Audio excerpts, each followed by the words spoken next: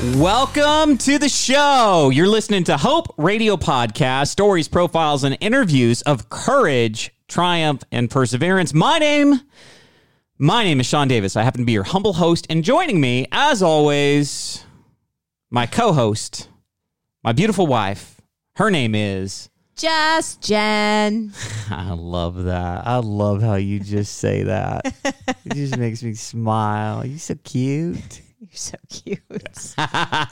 You ready? I'm ready. I've got a great show planned for you today. Okay. I've got, I'm going to tell you about our guest in a minute, but let me just say she decided to climb a mountain and she picked Kilimanjaro as her first mountain to climb at like 40-something years old, almost 50 years old. Oh, my goodness gracious. If that isn't a story of hope and perseverance and pursuit and passion, I don't know what is. It's pretty amazing. Yeah. Yeah. But how you doing? How you doing in the pandemic? It's hot. It is very hot in here. It's hot here in California. There's a song about that. I'm sweating.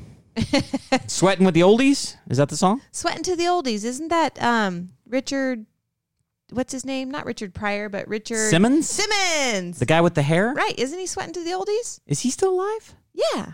He is, huh? He's alive in L.A., California. Yeah. I think he's making awesome sauce. He's probably still teaching his, aerobics. Was it, did he do jazzercise or was it No. something different? He's his own thing. I remember his headband. Yeah. I got a headband. And his short shorts. I'm not going the short shorts route, but I certainly got a headband to try to keep me cool. Yeah. It's hot, it's like 90 degrees. It's 190. And we're in our radio shack. Yes, we're in the radio It's our shack. podcast studio, but it's a 10 by 20. There's no air. 12 by 20 room, and it's 2 o'clock in the afternoon in California on a 90-day. I see sweat. You, on me? Yeah, a little bit. Nah, I don't sweat. I sparkle. As you call it, liquid awesome. It is liquid awesome. It's liquid awesome. Yes. All right. Well, here we are. We're in the midst still of the pandemic. Yes. Okay. Still doing our hope because we don't want to talk about the negative. We want to talk about the positive. We want to talk about rocking the world right now. Yeah. Doing your Happy part. stuff. Happy stuff. Yeah. Yeah. And so along those lines, it's time for happy time. Okay. Happy time? Yeah. What's happy time? Jennifer, don't give me that look. What Joke time, you Yes, mean? we're talking about joke time. Time to tell a joke. Happy time. Well, that's what came out. You could say funny time. Well, let's talk about funny time. Okay, funny time. It's time for funny time. Okay, do you have a funny time joke? I do have a joke. So, do you have a joke? I do too. Okay, so which one wants to go first? Are you more confident or am I? I don't know. I'm feeling confident, so I think I'm going to tell my joke first. Okay, here I go. You ready? I'm ready. Why should you never date a tennis player? I don't know. Because love means nothing to them. Oh. I don't play tennis, but I know that love is like a zero score. I don't know either, but it sounded funny. Oh, so we don't know what we're talking about. That's a joke where we have no idea what I just said. So if you're a tennis player, Hopefully you thought it was probably funny. thought that was funny. Yeah. If you're not a tennis player, then I apologize now. If you're not a tennis player, maybe my joke will be much more funnier. Well, let's hear your joke, Okay, Miss. are you ready? Just Jen. That's not how I say it. You kinda. How do I say it? I'm just Jen. No, weirdo. Okay, All right. let's do my joke. All Are right, you go. ready? Okay, this is going to be a good one. We have to prepare this much for your joke? Yeah, because I just lost it. It's that funny. Okay. Na, na, na, na. All right. You ready? Yes. Okay, go. When does bread rise? When you throw yeast into it? When you least expect it. Oh, that is funnier than mine. You kind of got it, though. Like, you kind of got that yeast was... Didn't you say when you yeast expect it, or did you say least? No, I said when you throw yeast into it, Oh, then it rises. I know enough about bread to know it rises with yeast. okay. So that was you my did guess. good. You did good. But when you yeast expect it, I When you like that. yeast expect it, it will rise. All right, so I want to move on. I want to move on to our featured guest interview of the day. We're going to talk with Berta Medina, and she is awesome. She's funny. She's vibrant. She's got a ton of personality. I like her a lot. She's out of Miami, and she felt like God had given her a word about transition, helping others, support, sponsorship, mission trips. And so she decided to participate in a mission trip where the proceeds of the trip were going to benefit a child in Kenya. Okay. But the mission trip was climbing Kilimanjaro. Whoa.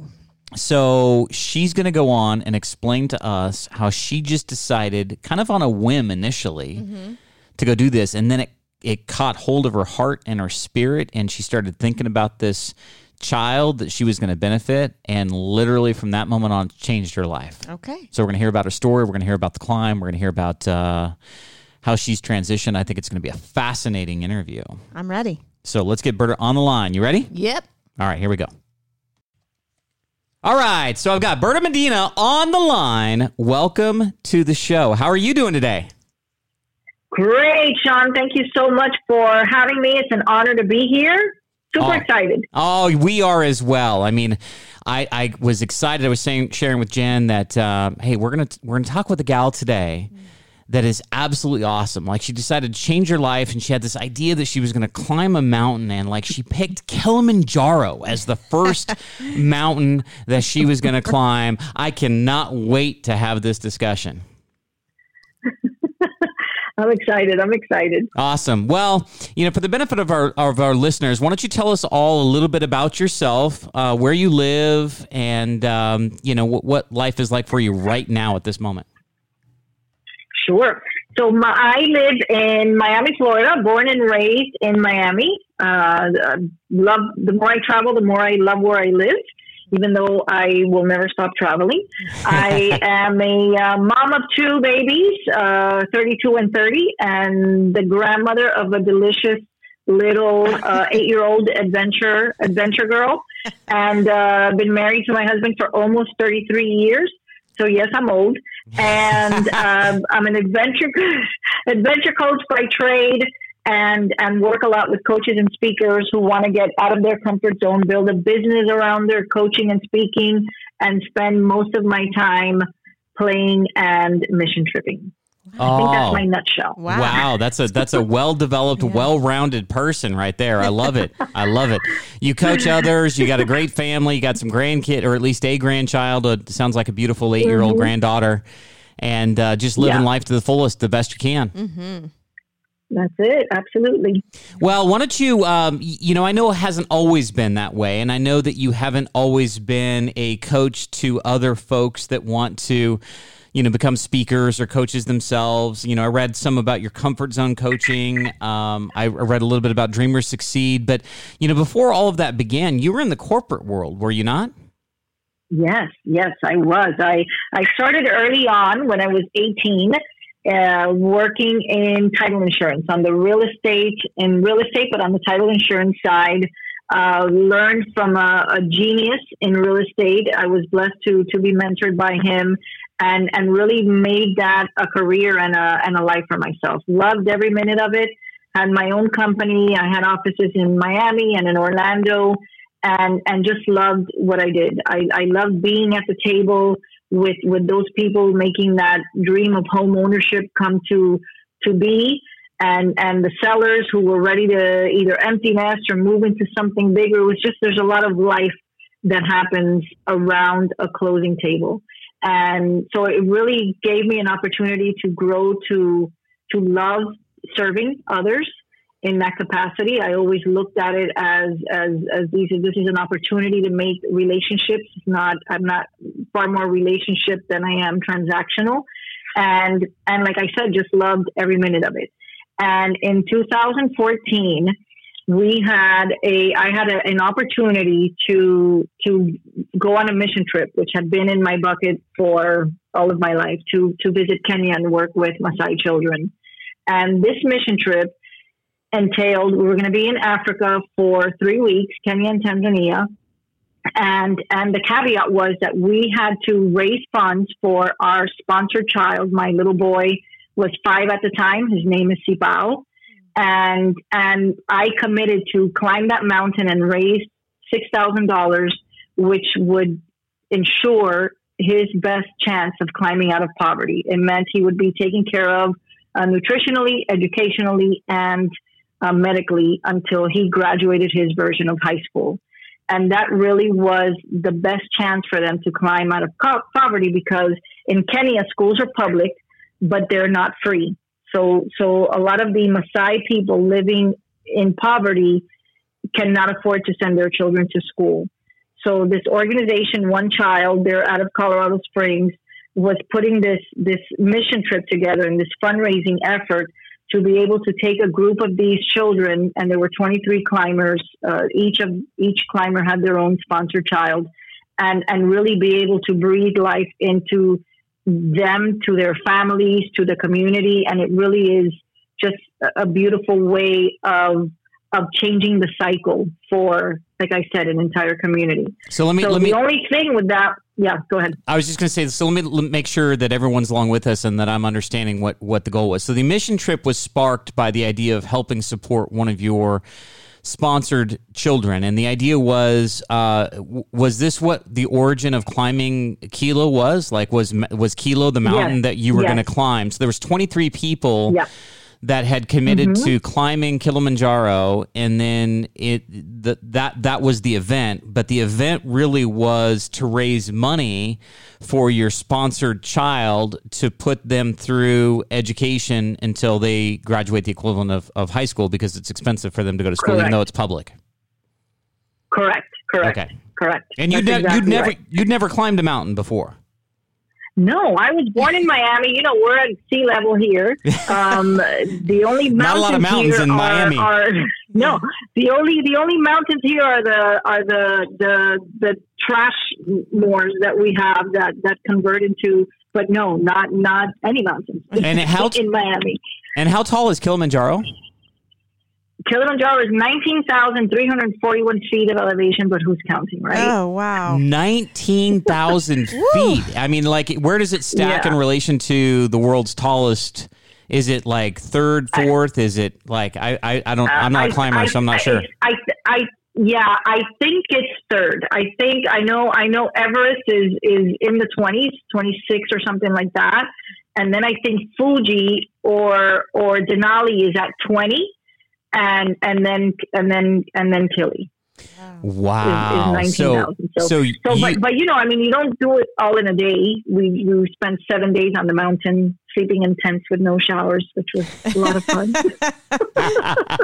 Yeah, probably the least of your concerns once you got into it. So, like, here you are. You're not in your 20s when you're doing this. You just decide, okay, I'm going to go climb a mountain, and I'm going to raise money for somebody else in the process. And it's did you say 5 days or 7 days or 7 days? 7 days on the mountain. Yeah.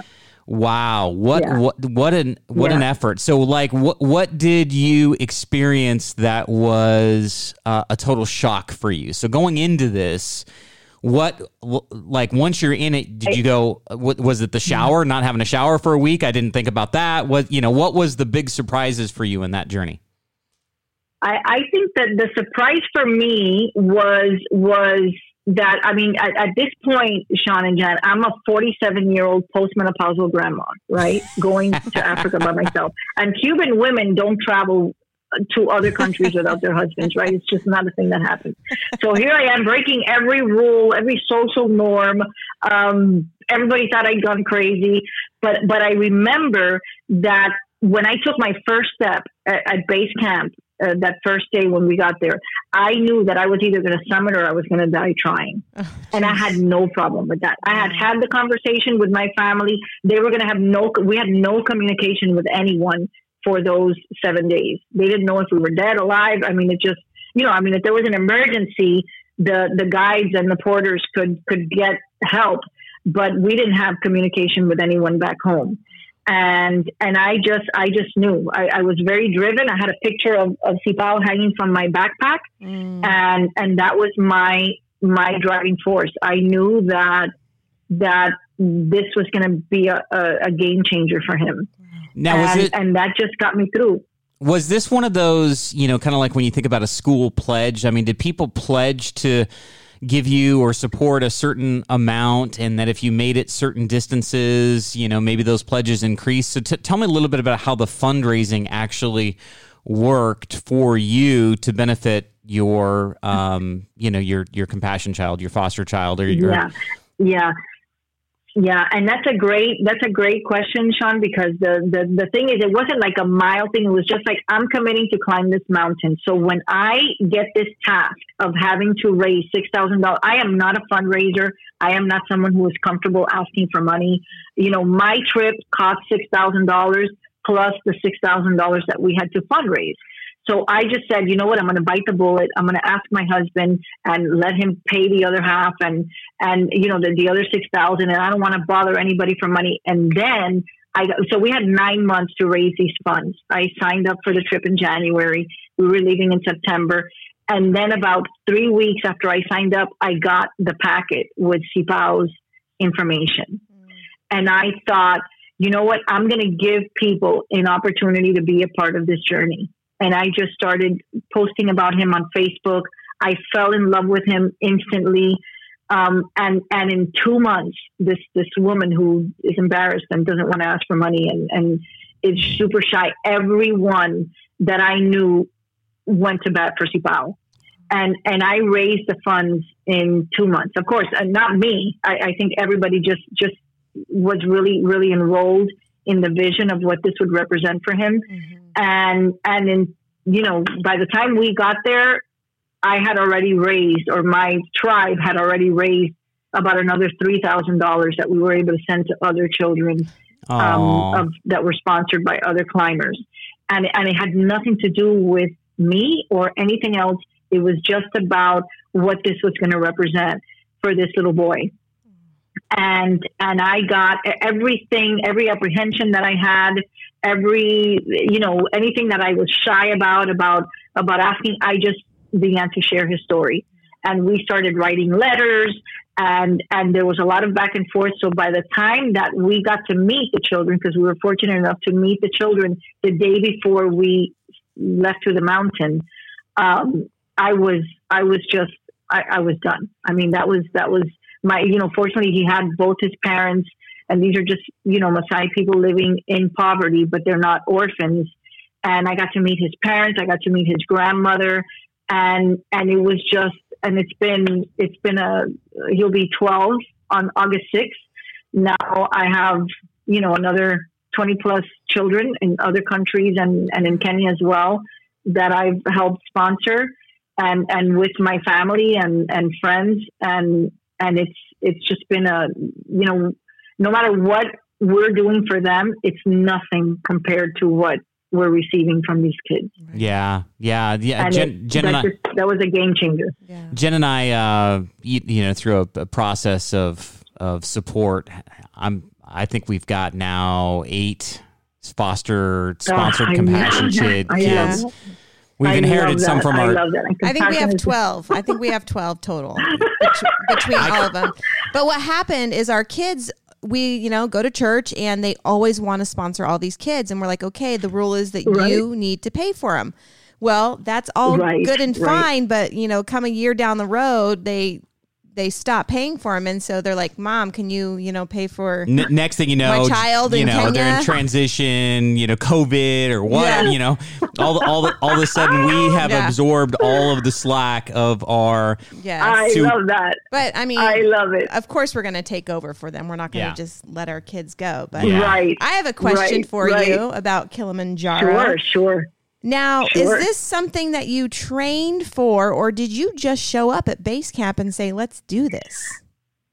No. I really began. And again, I don't have the benefit of altitude in Miami. Right. So what I did was I did a practice. I did Quandary in Colorado Springs. We did, with one of the VP at the time of One Child was Jack Eames, who's an amazing climber. He's done, every 14er in Colorado at least 5 times each.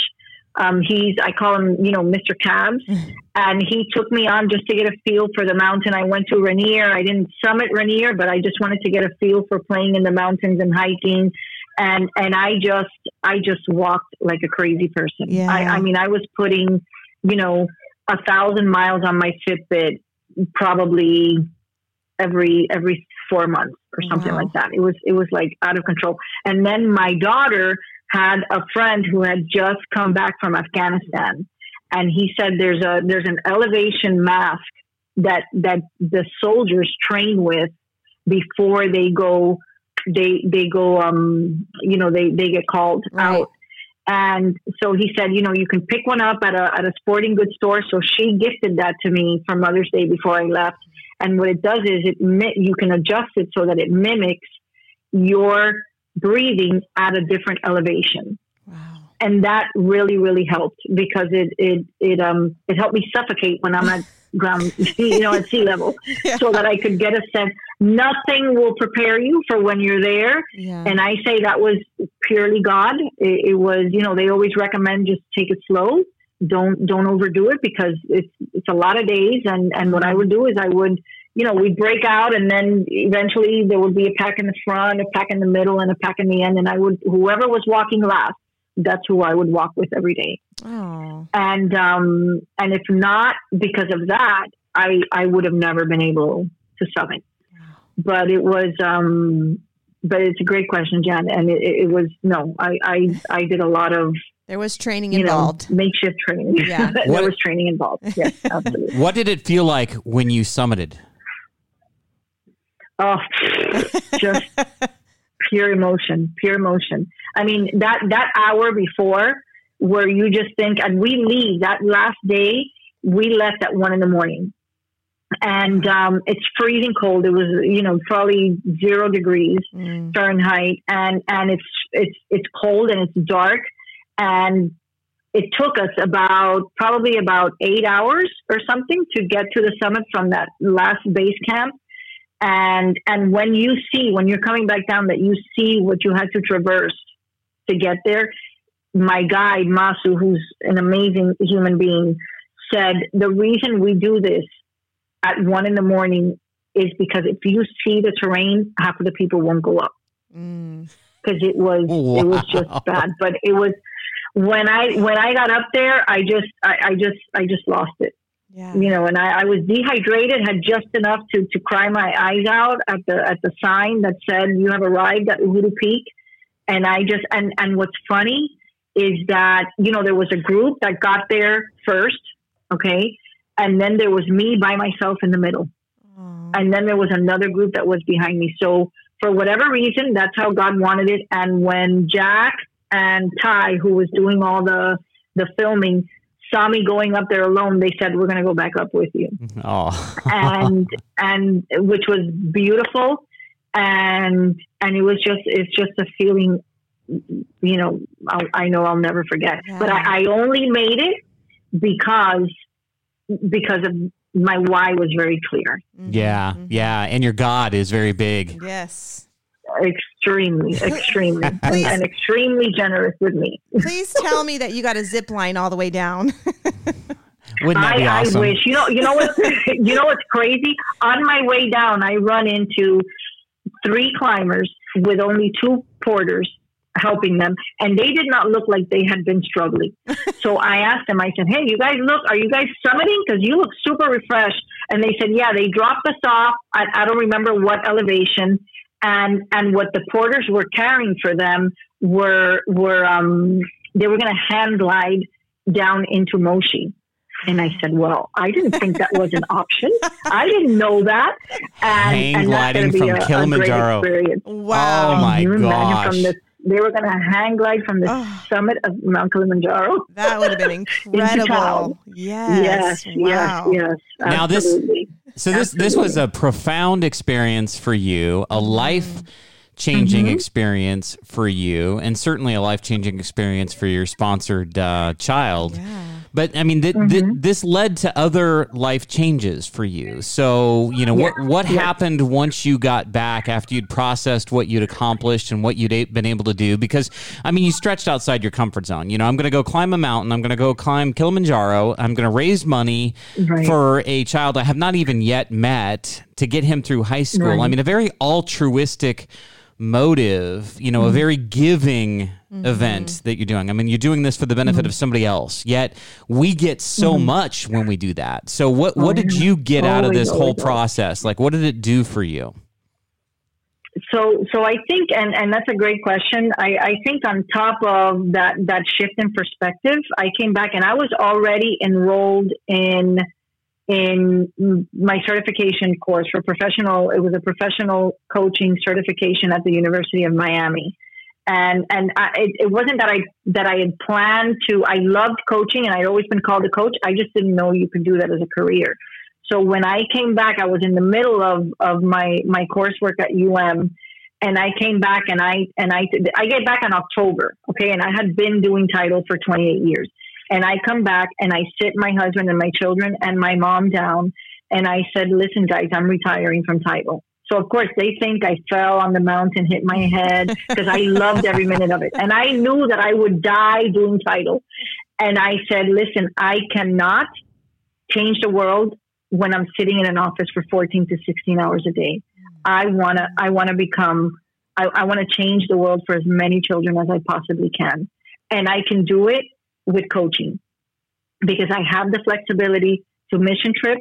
It's much more rewarding even than the title, even though I loved it, because I knew that I was effectuating and helping people effectuate change, real change in their lives. And it was just very, very clear to me. God spoke to me and I was just done. So by December 31st, I was retired. I gave away my Miami business to a friend here and my Orlando business to a friend there. I didn't even wait to sell the company.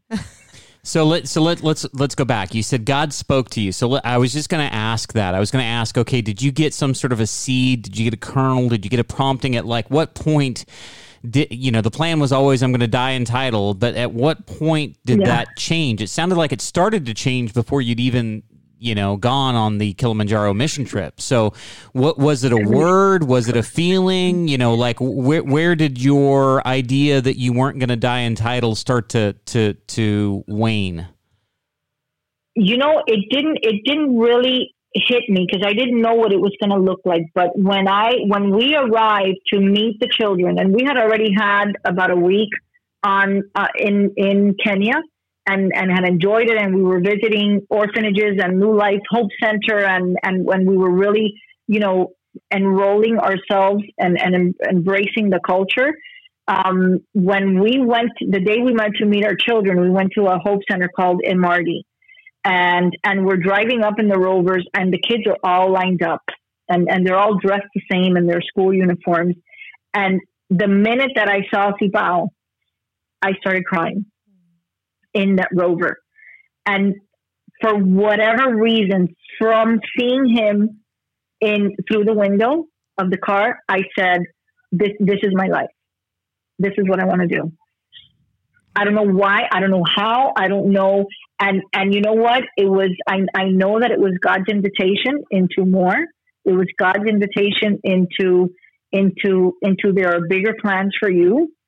And it was very organic. It was the weirdest thing. And when I came back, you know what? Everything started lighting up. My phone, it's so funny because you talk to my daughter and she'll tell you all the time, my phone was constantly ringing. I had 400 emails a day. I mean, it was busy. The minute that I decided to retire, I mean, it's almost as if everything fell off a cliff. And I have great relationships with my clients, but it's almost as if everything was done. God lined everything up so perfectly that the people who I gave my business to in Miami, everything just sort of transitioned beautifully. Same thing with the Orlando business. And it's almost as if God said, okay, now I'm going to give you room to go do what you need to do. Now, were you I love that story, but I guess the question that I have is that, I'm imagining this situation. You're successful. You got two offices. You got your company you own. You're actually now going to give away your business. I imagine that you were a major breadwinner for your family. So how did the family respond? I mean, when you said, "Okay, I'm retiring from title," what did your husband think? What did your kids think? Well, yeah. The thing is that my husband jokes, and he always says, I just know better. And I know that when you do a vision board, I don't even question it anymore. I just know what's going to happen. So, but fortunately, my husband was the primary breadwinner, and it wasn't, it didn't cause any, I mean, there was a financial dip, but it wasn't a financial strain I think that conversation might not have gone so easily. I think the decision might not have come so easily. Maybe I want to be fair and say it might not have come as easily if I would have been the primary breadwinner, in all honesty. But it was, I was making more money than I had made until then, before. And it just became very not about the money. And it's funny. It's funny because when I came back, I had a journal for the mountain and another journal for the rest of the mission trip. And because I was moving my office, I was getting out of my office. I moved into an office in my husband's building, so that I could vacate where I was. My lease was up, and I lost one of the journals. So I lost the mountain journal. And when I finally found it again, I decided I'm going to just put everything into the computer, and I typed everything out. So my husband, my son lives in Orlando. It's about 4 hours away. And we had talked little by little, but I sent it to him and I said, listen, everything you want to know about the trip, here it is, because here's what happened. I thought I lost a journal and I just put everything into the computer. So about a week later, he calls me and he says, Mom, he's a writer and he's a creative writing major. And he says, Mom, you've got a book here. And I said, Georgie, if you can turn this into a book, I'll pay to get it printed. And every dollar that we make, we'll donate it to One Child Matters and see what happens. And we did that. And in 4 months, we were doing a book launch of Lessons from the Roots of Africa. And all the money went to One Child Matters. I donated the money to print it. And it was a huge blessing. We were able to pay a portion of with another lady who had given a donation and built a boys and girls dorm in one of the Hope Centers.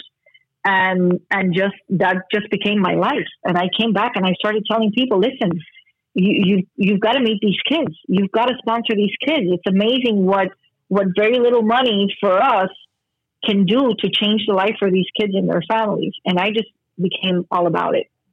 That became your mission and your focus. It became your purpose. It became your why, as you talk about, I can totally understand that. So, I mean, were you at all conflicted, I guess is the best way to say it, regarding the best way for you to move forward? In other words, like you felt like you'd always wanted to be a coach, but how did you go from title to now being a coach of coaches or a mentor of mentorees, etc.? It was God. I'm not taking credit for any of that. I think I just sort of put my hands up and said, you use me, and I promise I will play. And you know what? I'm not a plan B person, so I'm not a multitasker, even though I always have a lot on my plate. But if I'm going to do one thing, I'm going to do it really well, or I'm not going to do it at all. But I'm not going to do a million little things. So I knew that I had to completely, disregard the title, even though I loved it. And even though I was still willing to help anybody who needed help and with my expertise in that area, but not professionally anymore. So I just jumped off and figured God would help me grow my wings on the way down. Oh. And he's super over-delivered in value on that. Yeah, I went through a similar experience with, the end. I spent 22 years in financial services and felt like God had given me a word that the time had come to do something completely different. You know, for him at the time and for me at the time, he did not exactly share with me what the path was going to be, but you know, I just trusted. I just trusted that it was the end of that chapter, and I didn't have to know the title of the next chapter to make the jump. I think, Jen, you were a little nervous. Yeah. You were like, "What are you going to do? Are you know?" Yeah, I had no idea. I thought we were retiring in our, early 40s. So no, yeah, and I'm like, well, this is great. I said that's a great concept, but no, that's not the case. Yeah, we probably could have retired if we would have moved down to Mexico, but we got 2 kids that are still in school, so we didn't decide to go that direction. But I guess there's just power for me. The whole jumping and God will give you the wings, or jumping just and you'll figure out where you're going to land. Yeah. Just that whole, for me, that was so bittersweet. I'd been through enough experiences in the past to trust him enough to actually make that move without having to have certainty of where I was going to land or where I was going to be, etc. But there's also something that's beautiful is that, because when you do decide to meet him there, like when you feel that prompting, okay, it's time to move on, and then you make the leap, you make the jump, you make the climb, whatever analogy we want to use, there is something beautiful that comes out of that, because when he does meet you, like it furthers your faith, it furthers your trust, it furthers your, your relationship with God. And, that's something that I think is really, really powerful, and something that stays with you, and something certainly I think that you can relate to. Right. Absolutely. Absolutely. And I love the way you put it. And I think what happens too is especially when you're both working on a dream together, like you are, and you're both trusting, both of you are trusting, so that that this is where the family's going. This is where the union is going. This is our calling. It's not just one calling or the calling of the other. This is your calling.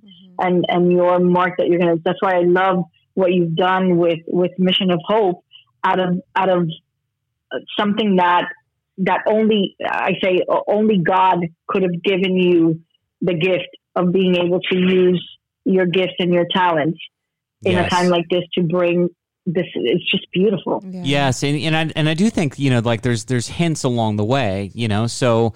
To your point, I think after you get to a certain stage in life, you've lived enough life that you've been through some good times, you've been through some bad times, you've been through some successes, maybe some failures. You've grown closer to God, you've grown closer to your spouse and your kids, etc. And I think all of that kind of meshed together for me to allow me that feeling of being able to jump when the time came. But I also think that there's something beautiful in that as I look back now, like I did as part of financial services, I did radio for 9 years. And when I was in radio about a year, I used to do a 1-hour show on in Sacramento area on investments on the weekends. And so I would do that show, and I was just remembering this last week. It's funny. I was thinking about my dad, and my dad used to say I had the gift of gab. He used to tell me that as a kid. And look at where that gab has led me to. I never would have thought I would ever have been on the radio, and yet I was. And I never would have imagined 10 or 15 years ago being the co-host of a podcast to benefit others. And here we are. But yet, God gives you gifts. He gives you those abilities, and it's up to us to pay attention to what those gifts are. You've got a servant heart. You love others, and you've loved others all your life. You've just found a way to actually love others and still make a living somehow, some way, which I think is absolutely incredible. It's beautiful. But, it's funny how God works in our lives. Jen started a run, walk, jog streak. It's called Streaking with the Cool Kids. She does it every June for the whole month, but it's basically this commitment to run, walk, or jog at least 1 mile, a dedicated mile a day, every day for the month of June. Well, she started it. Yeah, I love that. It's been quite the adventure. But when she started it 7 years ago, I mean, the first year you did it, a couple hundred people. Well, the first year we did it, it was just family. Yeah, like it was just something that we did. So family, and then a couple other people wanted to join in because they wanted to do what we were doing.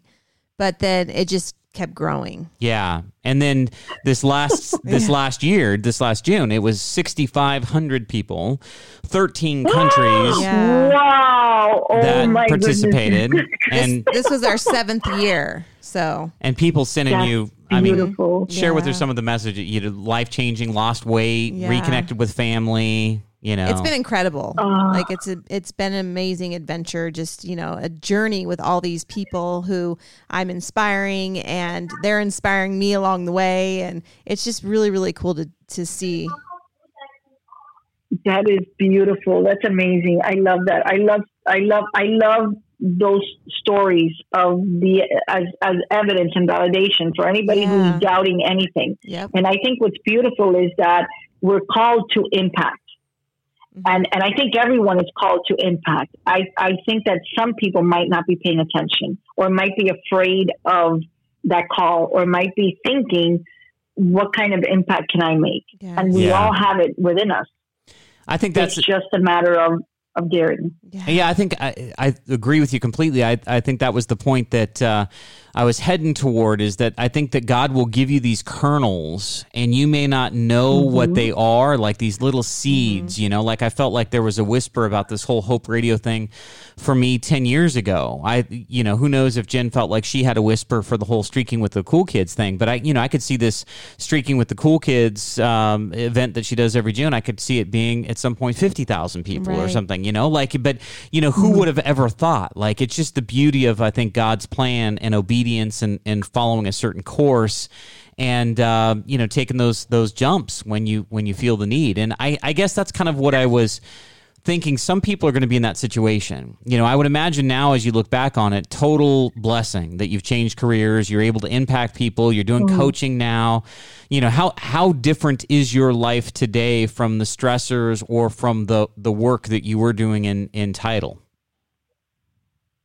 It's just completely different. And I think what happens is, even though I will admit it, and I will say it out loud, I am a workaholic. I have no problem sitting and working in my business 16 hours a day. The thing is, it doesn't feel like work. And a lot of my work is, listen, we're climbing, we're hiking, we're jumping, we've got a group going in September, and we're all going to be jumping out of planes. And it's, it's work, great. But you know what? That's, I'm playing all the time. Yeah. That's my kind of work. And I love the people that I get to play in the sandbox with. And they're all people that I know, when they come to me, I know that God aligned us and put us together for a reason. So I think a lot of times it's just that. It's just being open to receive. And I always say, God, the minute that God plants that seed of a dream in your heart, He has already equipped you with everything that you need to achieve it. You just have to get out of your own way. Very well said. What is that one quote? Love what you do, and you never work a day in your life, or something like that. Yeah, that's what that reminds me exactly. of. Yeah, exactly. Yeah. And that's absolutely the thing. And you're loving it all the way. Right. And you're focused on that. That bottom line is impact. The money's going to be there because the money's going to be there. Yes. But that bottom line that you're focusing on is the impact. Impact, yeah. And listen, we can't take it with us. Is what I always say. This we can't is take it with true. us, but holy moly, we can leave it really, really a lot better than it was when we got here. So, if we're intentional. I agree. Do you think you should have done this sooner? I mean, do you look back now and go, man, I wish I would have been in coaching sooner? Maybe I should have left Title earlier? Or do you feel like it was just kind of based on what you said before, it was just perfect timing for where you were in your life, etc.?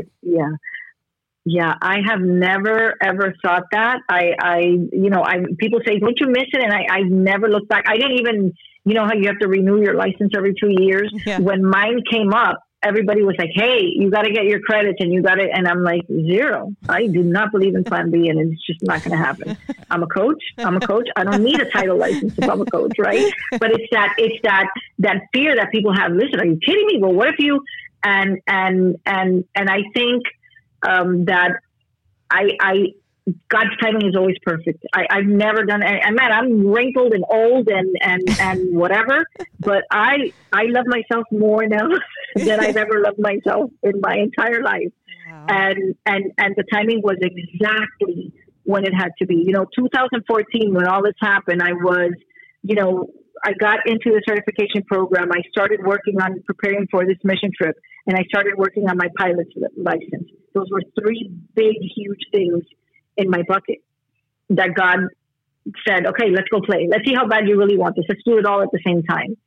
And it's just one of those things that I've always trusted. My son was already in college and away. My daughter was married and living in Colorado. We took care of my mom and my mother-in-law. They both lived with us.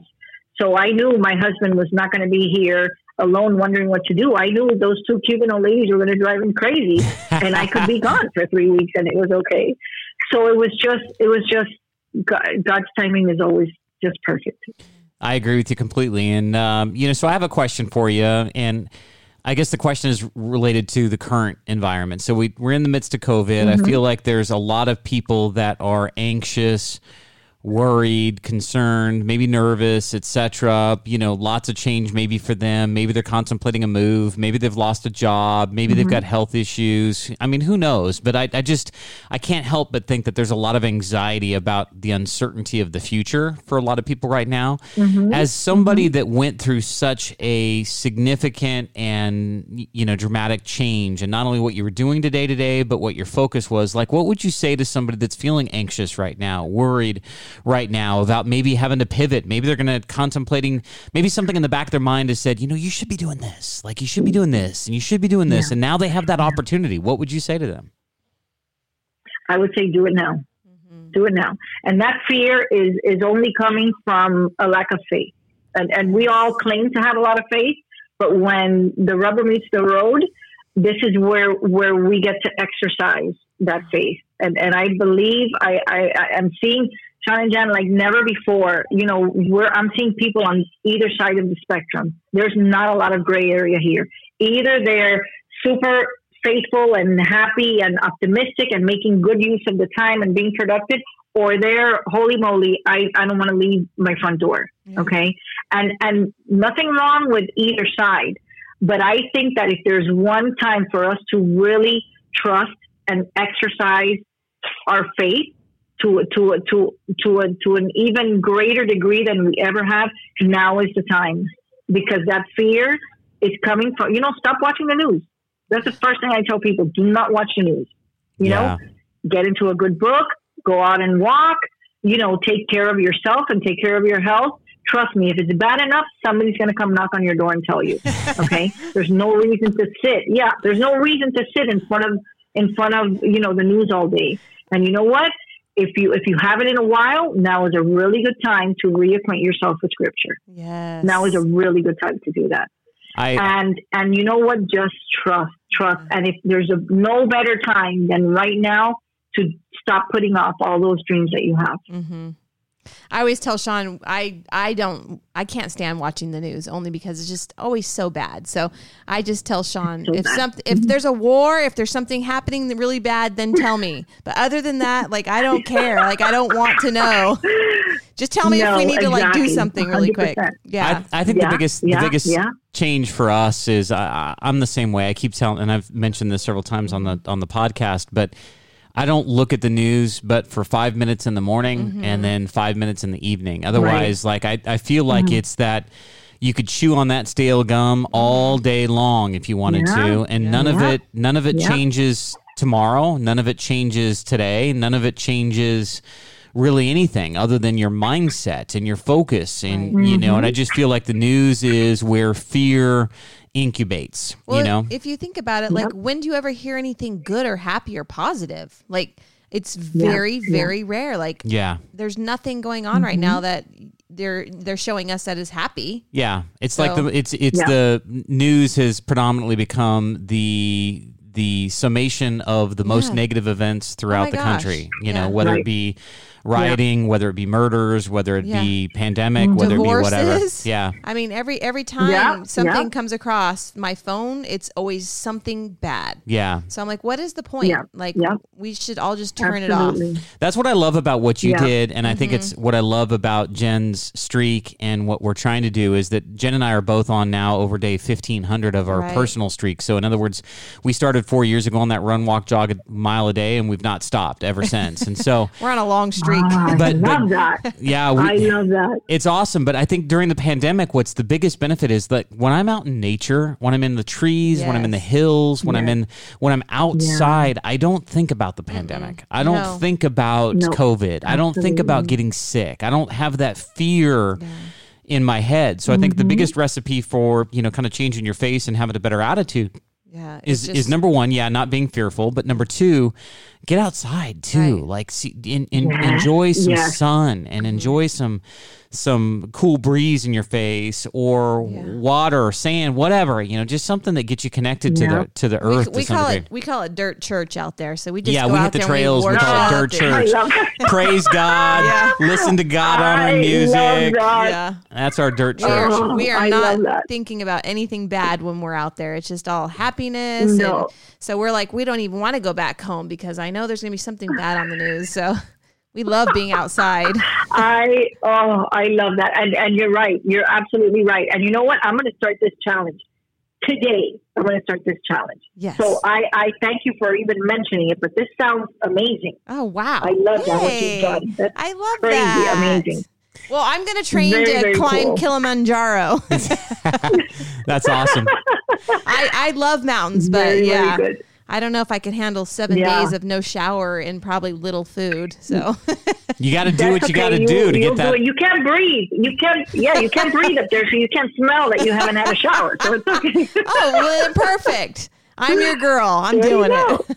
Yeah, Sean, will you do it with me? Yeah, they climb Kilimanjaro with you? Yes, will you? Well, I've chased you all over the world thus far, so I might as well chase you a little further. I probably will whine a little bit, but Jen is the biggest whiner when it comes to hills. So I could imagine 7 days of why did I sign up for this? This is not why. No, where's that hang glider? It's gonna be amazing. You'll see. Where's my hang glider? Yeah, once you get to the top, I want the hang glider right down. Yes. I love it.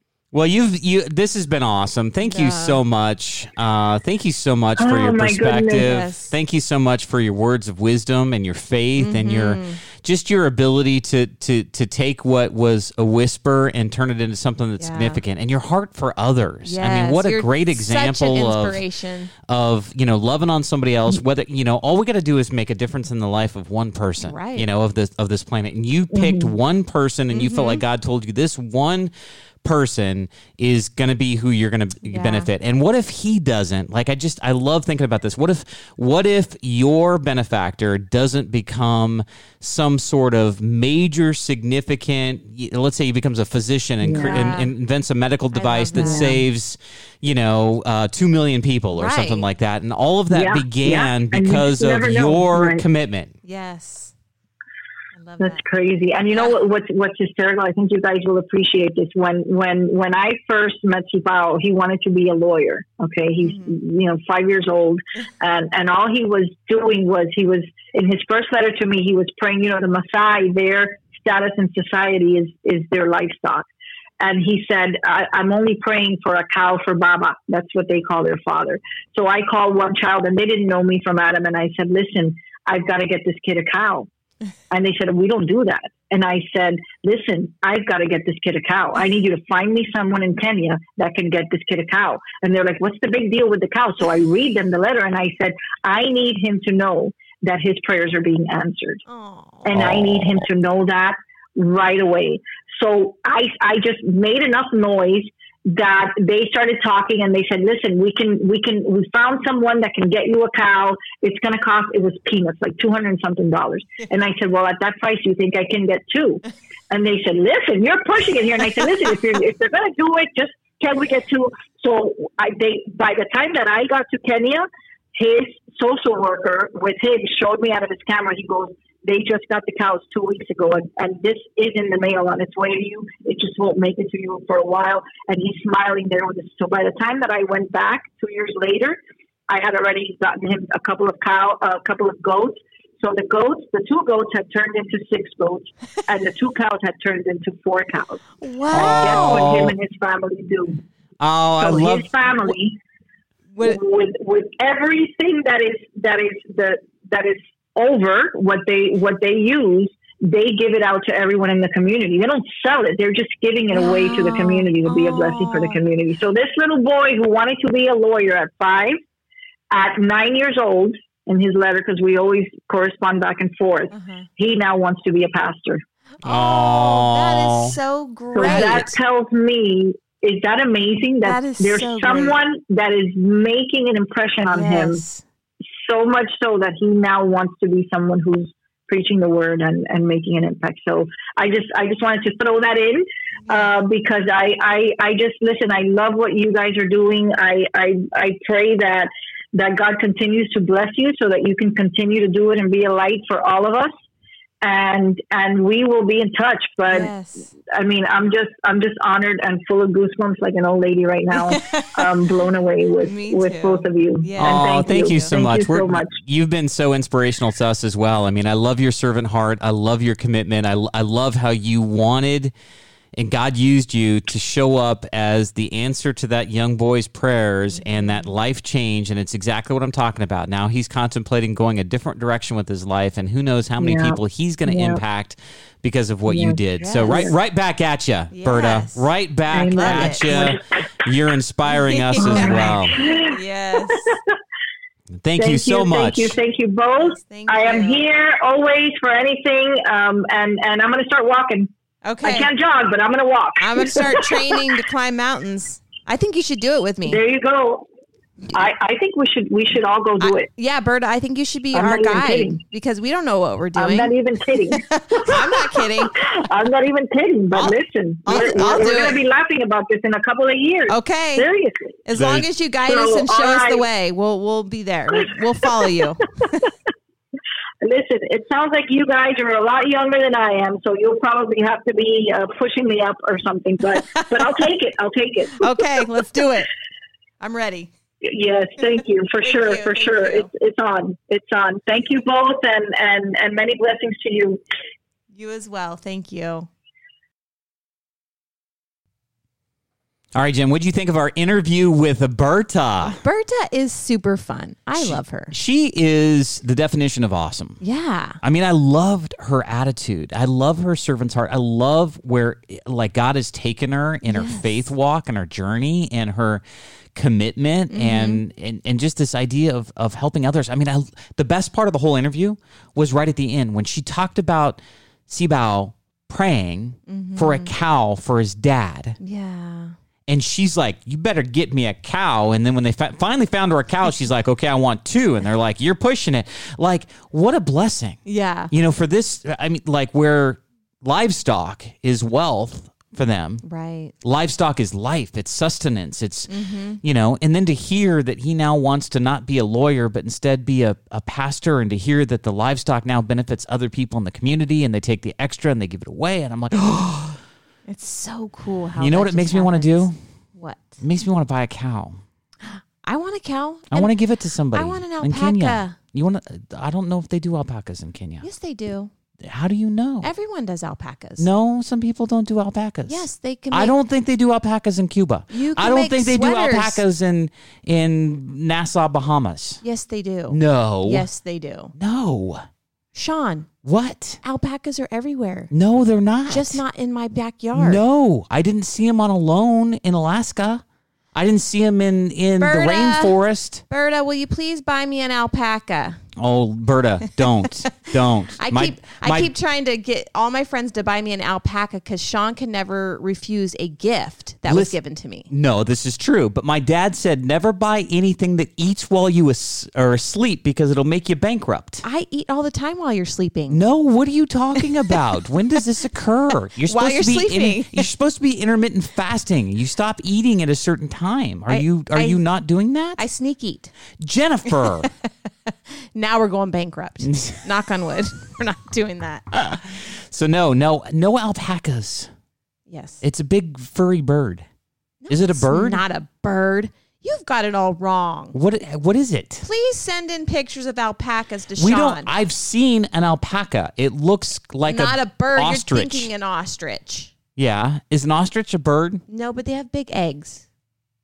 It's not a bird? Yes, it is a bird. But it is a bird, but yeah. it just can't fly. I don't know. I don't I'm want confused. an ostrich. I haven't studied them. An alpaca can't fly. I know that. Oh, I think we've gotten off on a tangent here. It's but hot anyway, here. Loved Berta, loved the message. Yes. Totally inspired by her heart for others. Yeah. Totally inspired by that. She's an amazing human being. Thank you so much. Thank you so much, Berta, for your just awesomeness. I just think your story is going to inspire others. Yes, of course it will. It's inspired me. It's inspired me too. So, how do people connect with us more, Jen? You can connect with us on Facebook and Instagram. We are there at Hope Radio Podcast, and you also can tune in anywhere. So iTunes, Spotify, Google Play. Anywhere you want. Anywhere you want. Amazon Alexa? Yes. Any of them. Yeah. Anywhere where podcasts play. Yeah. Search podcasts and we're there. Hope Radio Podcast. Yes. And I think our best is yet to come. Always. Like, You know? I hope everybody thinks that. Yeah, I really feel like our mission with this whole Hope Radio podcast, the best is yet to come. Yeah. And do you want to know something? That we've Yes. already made it through 100% of our bad days? Did you just read a quote somewhere that you're throwing right back at me? No, I'm that smart. Do you not see my glasses I'm wearing? You survived all of your worst bad days. Yeah, 100% of them. So that means you're going to survive your rest of the bad days. That means the best is yet to come. I like that attitude. Right? You know what? I'm going to keep you around, kid. Well, good thing I'm going to keep you too. Well, good thing. Should we do this again? Let's do it again tomorrow. Shall we do another podcast? Tomorrow? Let's do another one. All right. They're kind of fun. They are fun because we get inspired and uplifted by our guests just as our listeners do. So I know. I'm lifted it's and like inspired. feeding our souls. Well, dang it. I want to do it again. Let's do it again. I'm on board.